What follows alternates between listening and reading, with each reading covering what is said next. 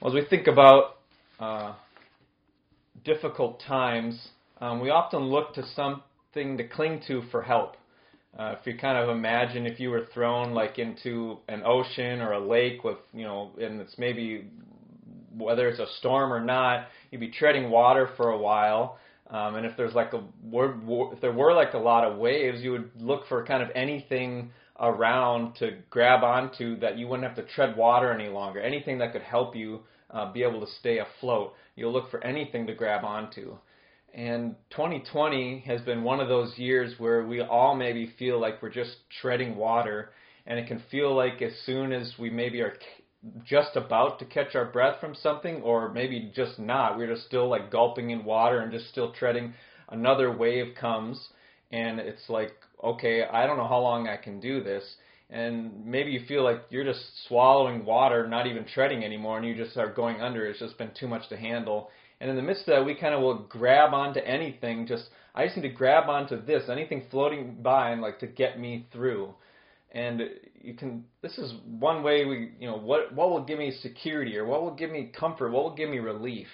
And for me, when I look at my life, when we were going through the series we just were in, when we were going through especially the 4Gs before, I was realizing, food is one of those things I often look to for comfort, of just like, this would really make me feel relieved. This would comfort me. Or watching TV shows is something I would look for. Okay, things are really hectic right now and I'm feeling stressed. I'm going to have some good food, or I'm going to watch a TV show. I also will look to, things are really difficult and stressful. I need to just do everything perfectly so I can feel like I'm in control. Those are things I'll grab onto when I'm feeling like I'm treading water. And so we all reach for something when times are turbulent or when things are difficult. Like, what are you going to grab onto? And we're starting this series in the book of Micah. And it's going to lead us up into the first week of December. We're not going to finish Micah then, but we're going to take a pause right at Micah 5, which is, there's a famous passage there that talks about the Messiah being born in Bethlehem. And then we're going to stop for a 3-week series in Luke to head up into Christmas. And then we're going to finish off Micah in the new year.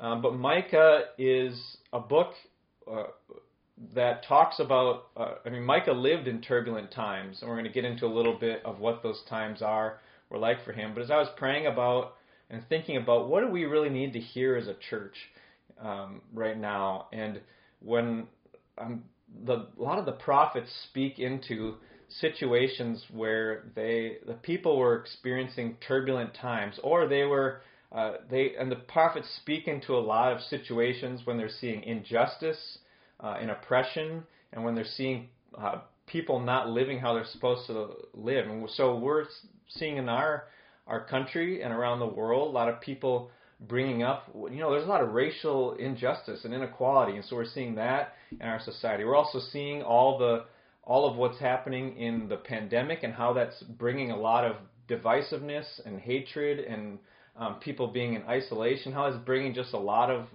issues to the surface in our country and around the world, and people just argue with each other. And then now we're in this political season where there's a lot of division, and we're in another election that is very divisive, where it's like, okay, is either one of these candidates good? And like people are just arguing back and forth, and where a lot of Christians feel like, I don't know if I have a good choice of who to vote for. And so it's like, what do we do when we see leaders and we're not sure if our leaders are really holding up to the character tests that we need to hold them to? And Micah was a prophet, a man of God, who was living in a time when a lot of this same stuff was going on. And he calls people, some of the themes we'll see in this book, he talks to people who are trusting and hoping in things besides God. And he talks to them, what are the consequences of doing that, both in what it's doing to you, and what are the consequences to your relationship with God.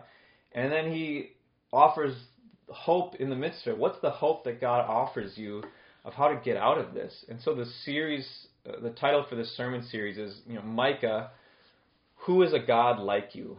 And we'll get into a little bit of why that sermon title, that series title, Micah, who is a God like you. And the big idea for this passage today in Micah 1 is turning from God turns God against you. Turning from God turns God against you. That's the big idea from Micah chapter 1. Turning from God turns God against you. And we're gonna use Micah chapter 1 verse 1 as a good way to introduce what this book is all about. But the big idea for this chapter is turning from God turns God against you. And if you look at Micah chapter 1 verse 1, we'll get this intro to what the book, who Micah is and what he's about a little bit. And so Micah chapter 1 verse 1 starts off by saying, the word of the Lord that came to Micah of Moresheth. And so first off, we see the word of the Lord that came. The word of the Lord that came to him. So he's speaking on behalf of God. These are not his own words. This isn't just, okay, Micah one day went off in the woods and he had this great idea. And, I had some reflections and I wrote them down. No, this is the word of the Lord that came to Micah. He's speaking on behalf of God, not his own words, but God's words. And we read in the New Testament, 2 Peter 1:21, he describes the prophets in this way. Micah is known as one of the minor prophets. He's one of the prophets of the Old Testament. And 2 Peter 1:21 says this, that no prophecy was ever produced by the will of man, but men spoke from God as they were carried along by the Holy Spirit. And so what is prophecy? What do prophets do? And we often think they're kind of predicting the future. It's like you kind of go into fortune tellers or whatever, and it's like, what's my future going to be? And they do that sometimes, but prophets, God and Israel, the nation of Israel, were in this covenant relationship. Israel came from the family of Abraham. If you remember book of Genesis, a lot of you were here when we did that series. But God and Israel were in this covenant relationship. They were supposed to love him with their whole hearts. They're supposed to love their neighbors as themselves, and they're supposed to represent him to the world. And prophets were the ones who represented God in this relationship. And they spoke on God's behalf in this relationship. And so the main role of the prophets was to call God's people back to God when they had gone astray. They would call God's people back to God by telling them what they've done wrong, warning them of the consequences, calling them to repentance, and speaking of future hope. And so the prophets in this relationship, God would say, things are going wrong. They'd send the prophet to speak on their behalf in the relationship, and they'd say, look, this is what's gone wrong. These are the consequences if you keep going in this path. I'm calling you to repentance, and there's hope. If you turn back, and also if you don't turn back, there's still future hope for what God's going to do even despite your sin. And so the prophets spoke on behalf of God in their relationship with Israel. And if we look there's a couple, as we go through Micah, it can be, if you're reading through it, you can be like, whoa, I'm a little, maybe even as you heard chapter 1 read, you're like, I am lost. I don't know what's going on here. And that can happen a lot in the prophets of like, I don't know what these towns are. I don't know what these nations are. They're using weird words. And there can be just some kind of pillar verses in the book that can help anchor us and be like, okay, if I remember this, I can remember what Micah's about. And so chapter 3, verse 8 is a really good summary statement of what Micah believes his calling is.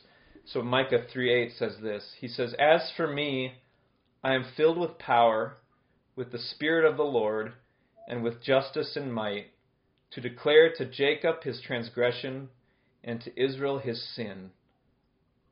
So what does Micah think his job is? What's his mission?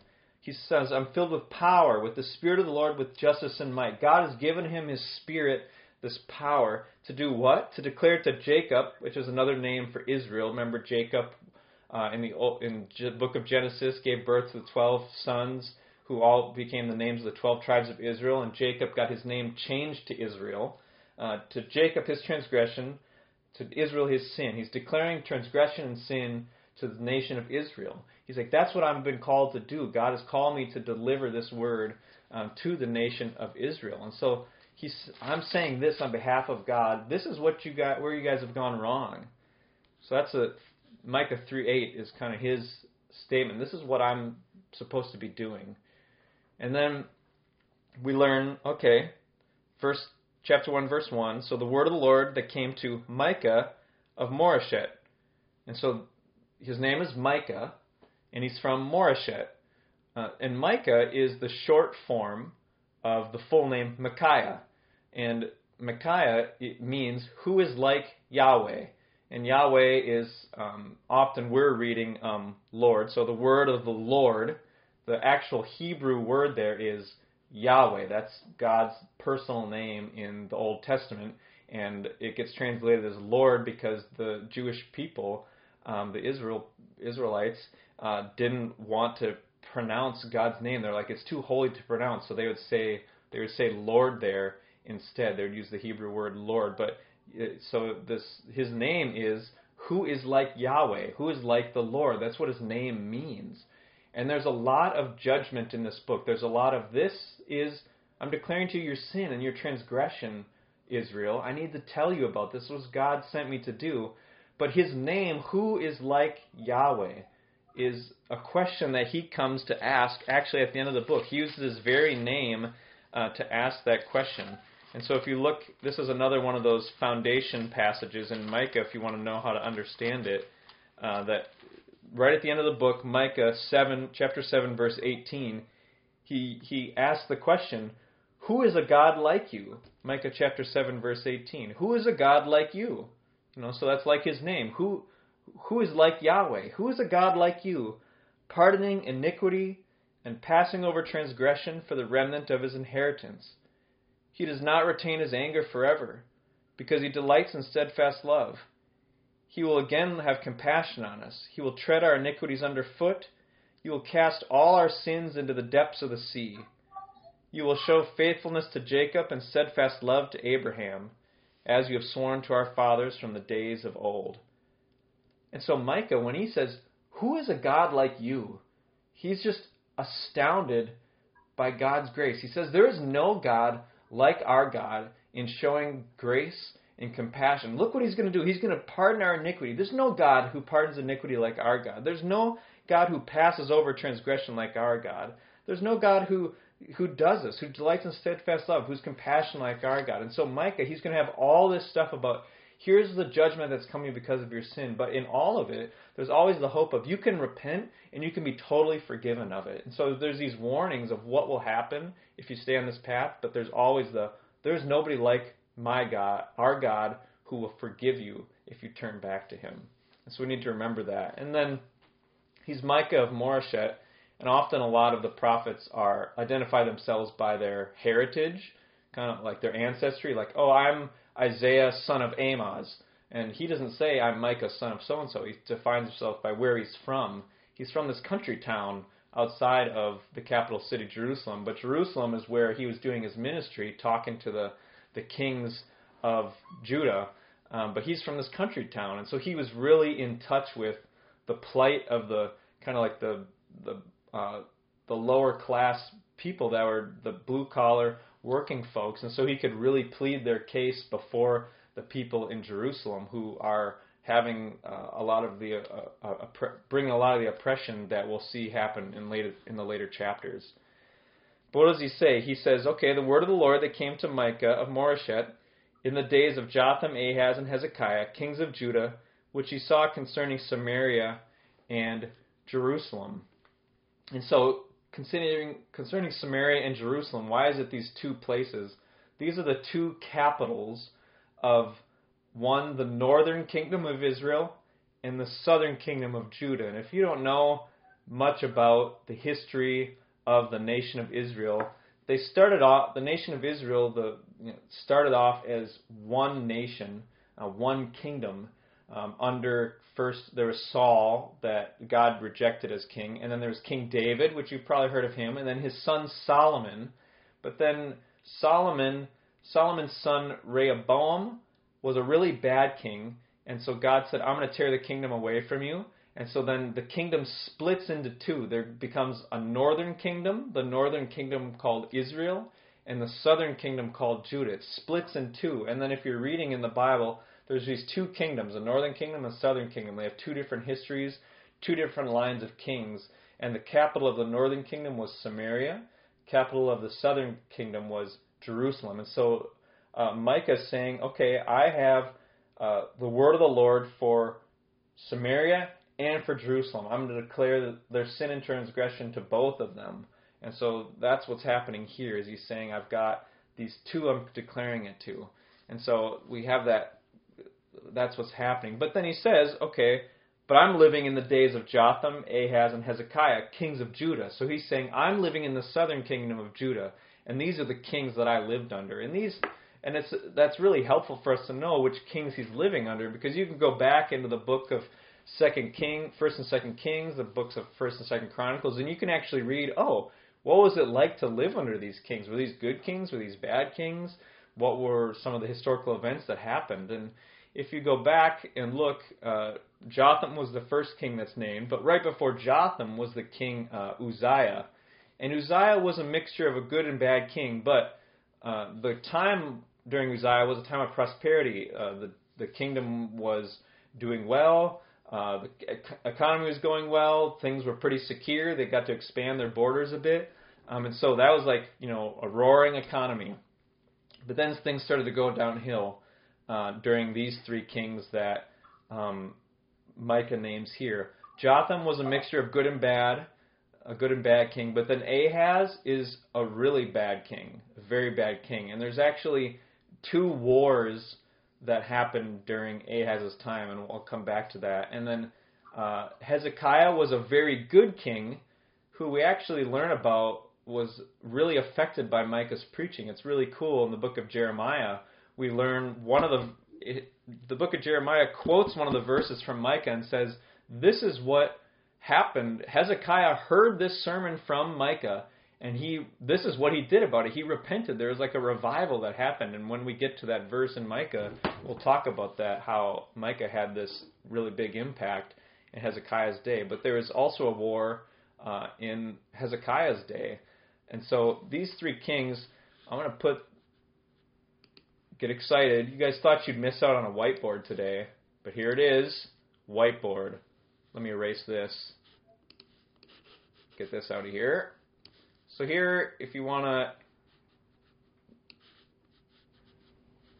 just give me a thumbs down or a wave if you're not seeing what I'm seeing, the whiteboard stuff. So here we go. So this is like the kingdom, and it like splits off. So northern kingdom, southern kingdom. And so you have King David, Solomon, this we talked about, and then right here it splits with his son Rehoboam, but then there goes off. This is the northern kingdom going off, and this is the southern kingdom. It goes longer, and so this is where Micah's living. We have Jotham, Ahaz, Hezekiah. But then what happens during there? So then we have. So we're coming along. Jotham, the first king. Not much happens during his. No wars happen during his reign, but during Ahaz, there's one war that happens early on. This is called the Syro-Ephraimite War, when actually the northern kingdom of Israel says, "Hey, Syria, let's rebel against." At this time, there's this big empire called the Assyrians that are taking over the world, at least that part of the world, and then Syria and the northern kingdom of Israel said, we're going to rebel against this. And they tried to get Judah to join, the southern kingdom to join, and they said no. So then they attack Ahaz in the southern kingdom. So they experience a war. But then eventually, because of the northern kingdom's rebellion, Assyria comes and says, you know what, we're going to wipe you out. And so at about this time, right here, the northern kingdom actually ends. So that's why their little timeline up on the top here, the northern kingdom ends because this war happens, they come in, and they just get taken out of the land. But then on the bottom here, Hezekiah experiences a war here. And so during Micah's lifetime, there's the black lines on the bottom here represent the three kings he lived under, but he experienced these three wars during his lifetime. And then on the top, he saw one of those wars he saw the northern kingdom actually get taken out into exile. So he witnesses half of, like the people of Israel just leave. He witnesses them go taken off into exile. And so he lives through, if you add up the years of these kings, we don't know if that was the entire life of his entire lifetime. But these 3 kings add up to 55 years, 3 kings, and 3 wars during that. And so just think about what would it be like if we were invaded? If the United States was invaded, what kind of situation would that create for us? What kind of turbulence would that create? And think about the turbulence we're experiencing right now and the unrest and what we're feeling because of that. And he lived through 3 kings, mixture of good and bad, different characters, different successes and failures, and 3 wars. And so that's the situation that Micah has. Now we can now see what that he speaks into. But so he then starts off in verse 2. This is kind of going to be like God bringing the people of Israel to trial. And so when God brings people to trial, God is both the witness, the plaintiff, and the judge. He acts as all 3. And so this is in verses 2 to 4. It's like court's about to be in session, and God is coming as a witness against them. And so he says to them, "Hear, you peoples, all of you. Pay attention, O earth, and all that is in it, and let the Lord God be a witness against you, the Lord from his holy temple." So God says, I'm coming to witness against you. And he's saying, I've seen what you've done. I'm going to witness against you. He's the plaintiff here. And you don't want the Lord to be a witness against you.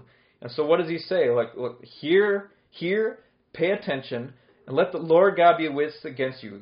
The Lord is coming from his holy temple. And it says, okay, verse 3, for behold is like a word. Okay, look, watch, get your eyes on this. The Lord is coming out of his place and will come down and tread upon the high places of the earth. And so the high places, that could mean, the hills and the mountains.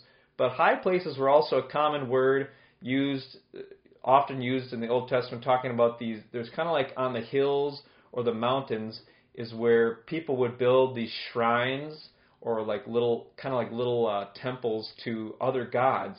And so when Israel was going astray, they would build these shrines on all the high places and worship other gods besides the Lord.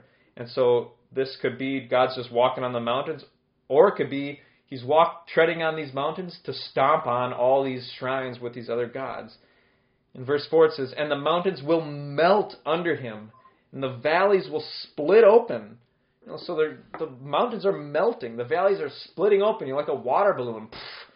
And like wax before the fire.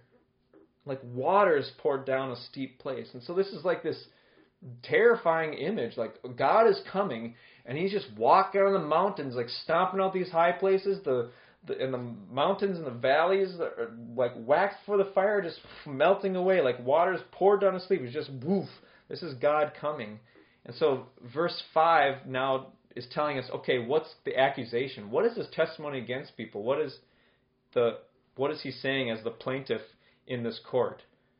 Verse 5 says, all this, why is he doing this? All this is for the transgression of Jacob and for the sins of the house of Israel. What is the transgression of Jacob?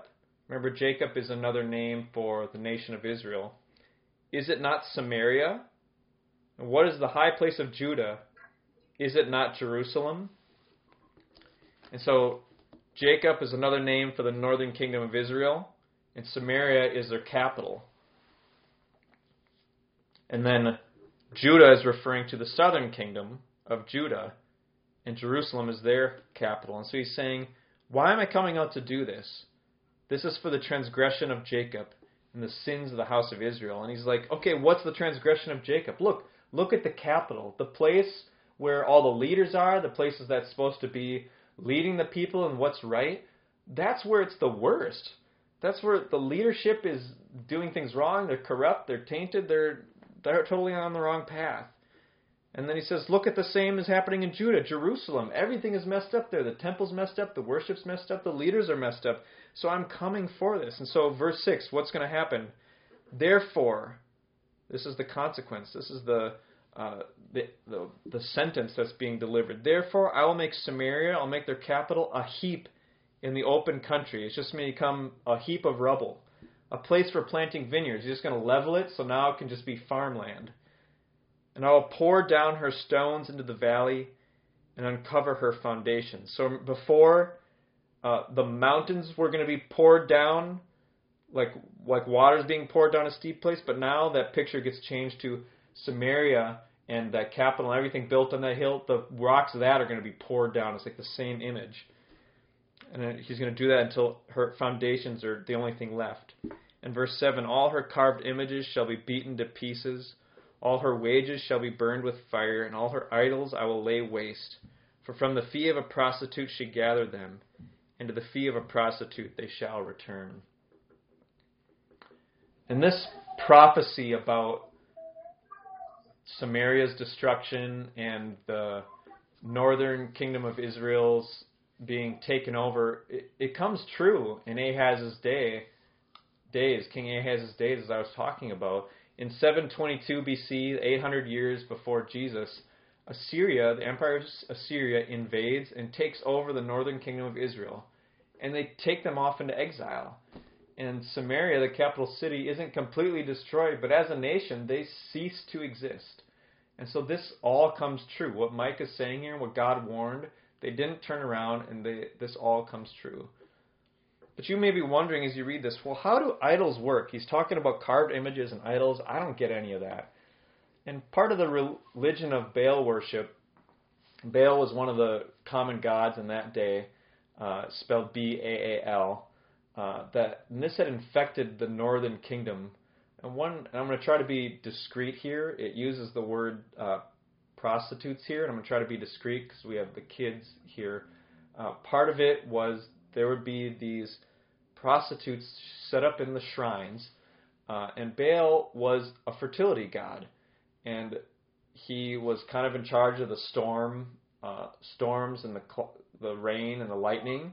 And so if you wanted your crops to do well, you needed Baal to be happy with you, and you needed him to give fertility to your land. And so one of the religious rituals for helping Baal to make your land fertile is going to the shrine to be fertile with the person there.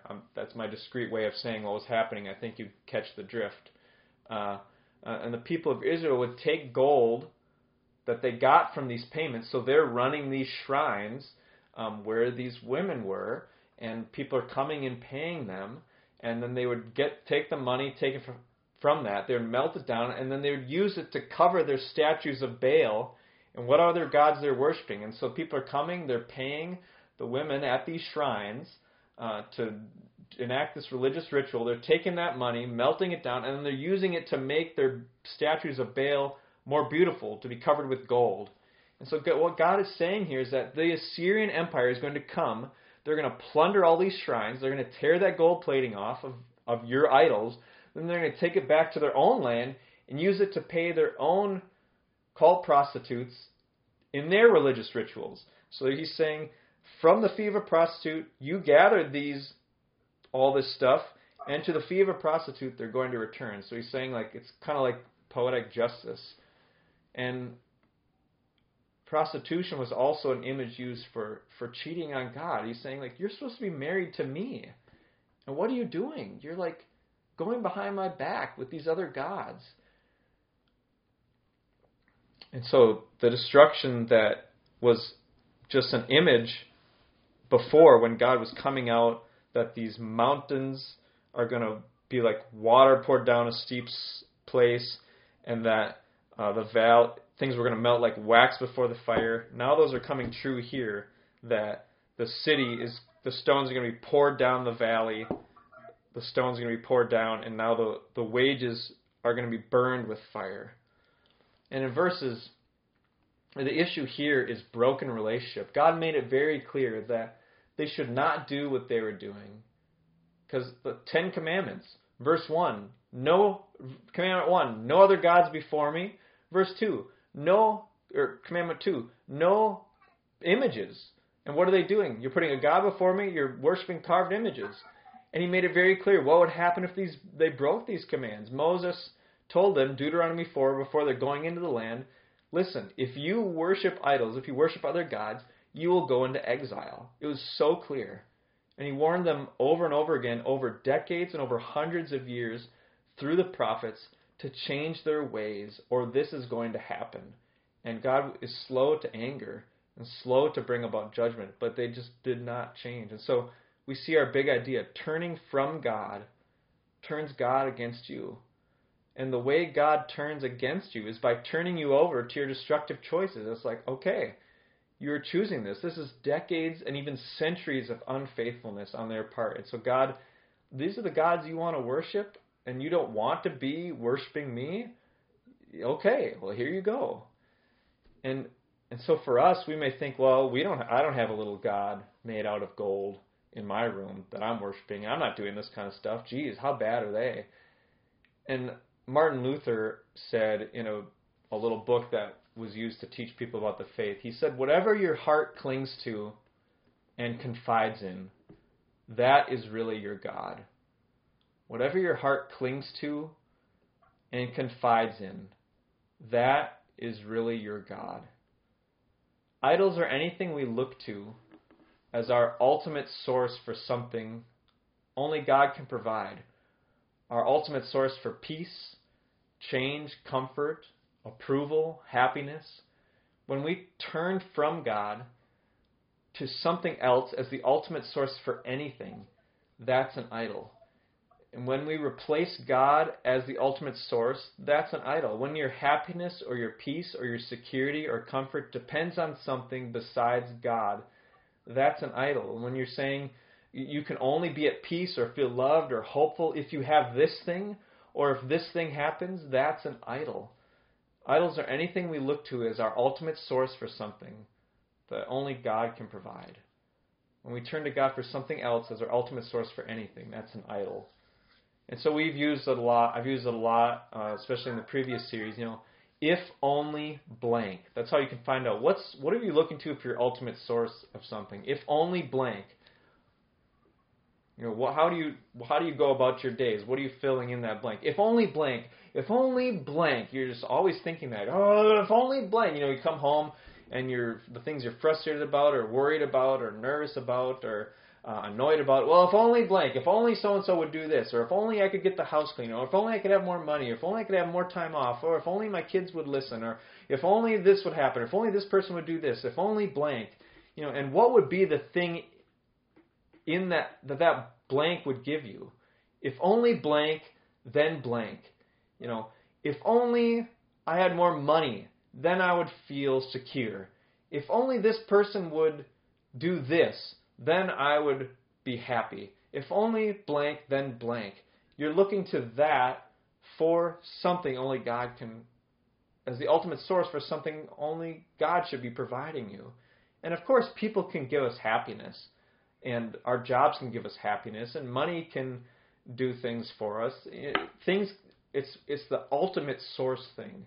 It's the ultimate source. It's like, it's only if I have that thing that I can be happy. It's only if I have that. I have to have that in order to be accepted, in order to be approved, in order to have freedom or happiness or security.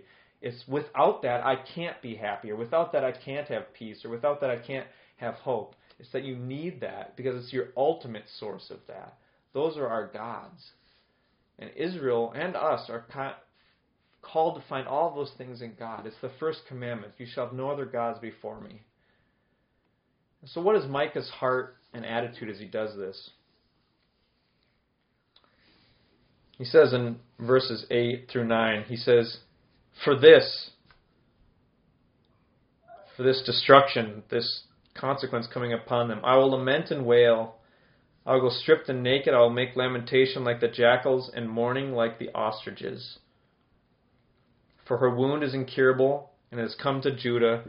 It has reached the gate of my people to Jerusalem. Micah takes no delight in delivering this news. If we ever take delight in telling somebody about their sin and what they deserve for it, we're out of step with the attitude and the mindset of God and of the Bible. If we tell people, you're going to hell because that's what you deserve, and we like telling somebody that, and we somehow just are like really loving to push that down into people, and are like, we just get some sort of weird satisfaction about that, and we're saying it with anger because they just need to know it, then we're out of step with, out of alignment with God's heart and how Micah is showing us he is representing God's heart. Romans 9:2, the Apostle Paul says, as he's talking about his people being lost and without God, he says, I have great sorrow and unceasing anguish in my heart, when he's thinking about his fellow Israelites who are not saved. But Micah says, he's also saying they need to hear it. My job I've been given is to declare to Israel their sin and their transgression. They need to hear this reality.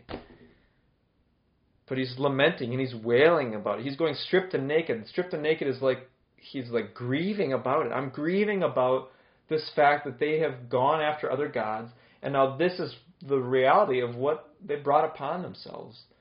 And then he's also mourning about verse 9, for her wound is incurable and has come to Judah. It's like this disease of idolatry has come to the southern kingdom. Israel was infected, the northern kingdom was infected, and that disease has come to the southern kingdom of Judah, to the gate of his people, to Jerusalem. It's infected his capital city too. So I want to ask you, when you think about other people's sin and other people being lost without Christ on a trajectory to hell, are you bothered by people living in sin, and bothered in a good way? Because we can be bothered in a way that we're just annoyed and fed up with it. I'm so tired of how sinful this person is. It's just so annoying. Like, can't they just get over it and stop it? But are you bothered in a good way that people are sinning and they're lost? And in the way that Mike is, that he's telling these people what their idolatry has brought them, and their sin and transgression has brought them, and where they're going. He's saying it, and he's not saying it with this, in this way that is like, I'm just taking so much delight in telling you this, but he's bothered by it to his core, and wailing and lamenting about it. And then he moves on to talk about Judah, the place he's living. This was all about 2 through 7 were about the northern kingdom of Israel. 8 and 9, he laments about it and then looks at about that fate, and then how it's come to Judah. 10 through 16 is about how there's a threat of the same judgment coming to Jerusalem. And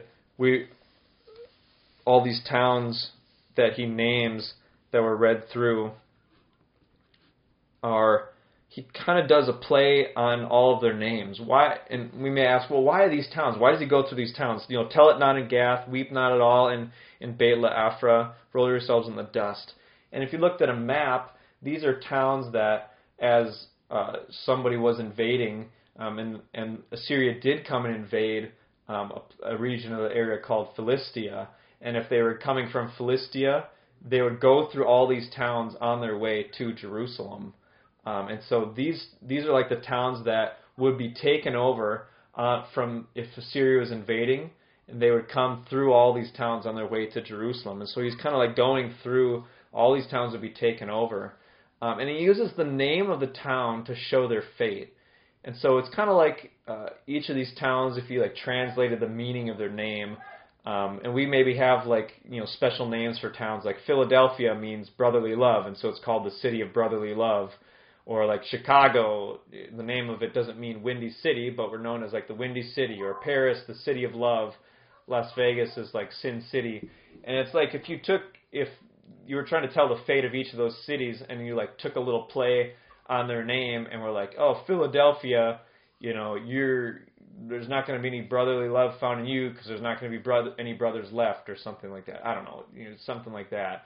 And so he's like, so this second town, Beit Le'Afra, Afra sounds like the word for dust, and so he says, roll yourselves in the dust, like you're the house of dust, roll yourselves in the dust. And then Shapher, pass on your way, inhabitants of Shapher.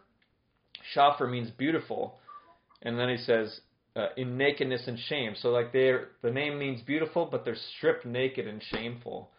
And Zanan, the next one, the inhabitants of Zanan do not come out. Zanan sounds like the word for going forth, but instead of going forth, they won't come out at all. It's like they're so afraid. And so he goes through all of them, and he's like, uses their name to describe their fate as they're being taken over, the threat of being taken over. Like if you continue on this path, this is going to be your fate if you're taken over. And then in verse 15, he tells them, God's saying, I will again bring a conqueror to you, inhabitants of Maresha. The glory of Israel shall come to Adullam. And so what's God doing? He's bringing a conqueror to them. Another nation is coming. How is God bringing the consequences to them? A conqueror is coming. And this is God's bringing his judgment to them. And then verse 16 he tells them, make yourselves bald and cut off your hair for the children of your delight. Make yourselves as bald as the eagle, for they shall go from you into exile. And so he says, this is the ultimate fate. If you mourn, because exile is coming if you don't get off this path. And so exile is, I gave you this land as a gift, as a fulfillment of the promise I made to your forefathers. But it is a privilege, and if you're going to reject me as your God, if you turn from God, I'm going to turn against you. Turning from God means God turns against you. And so if you're going to walk away from me, okay, after these other gods, okay, you're going to leave the land. You are separated from me.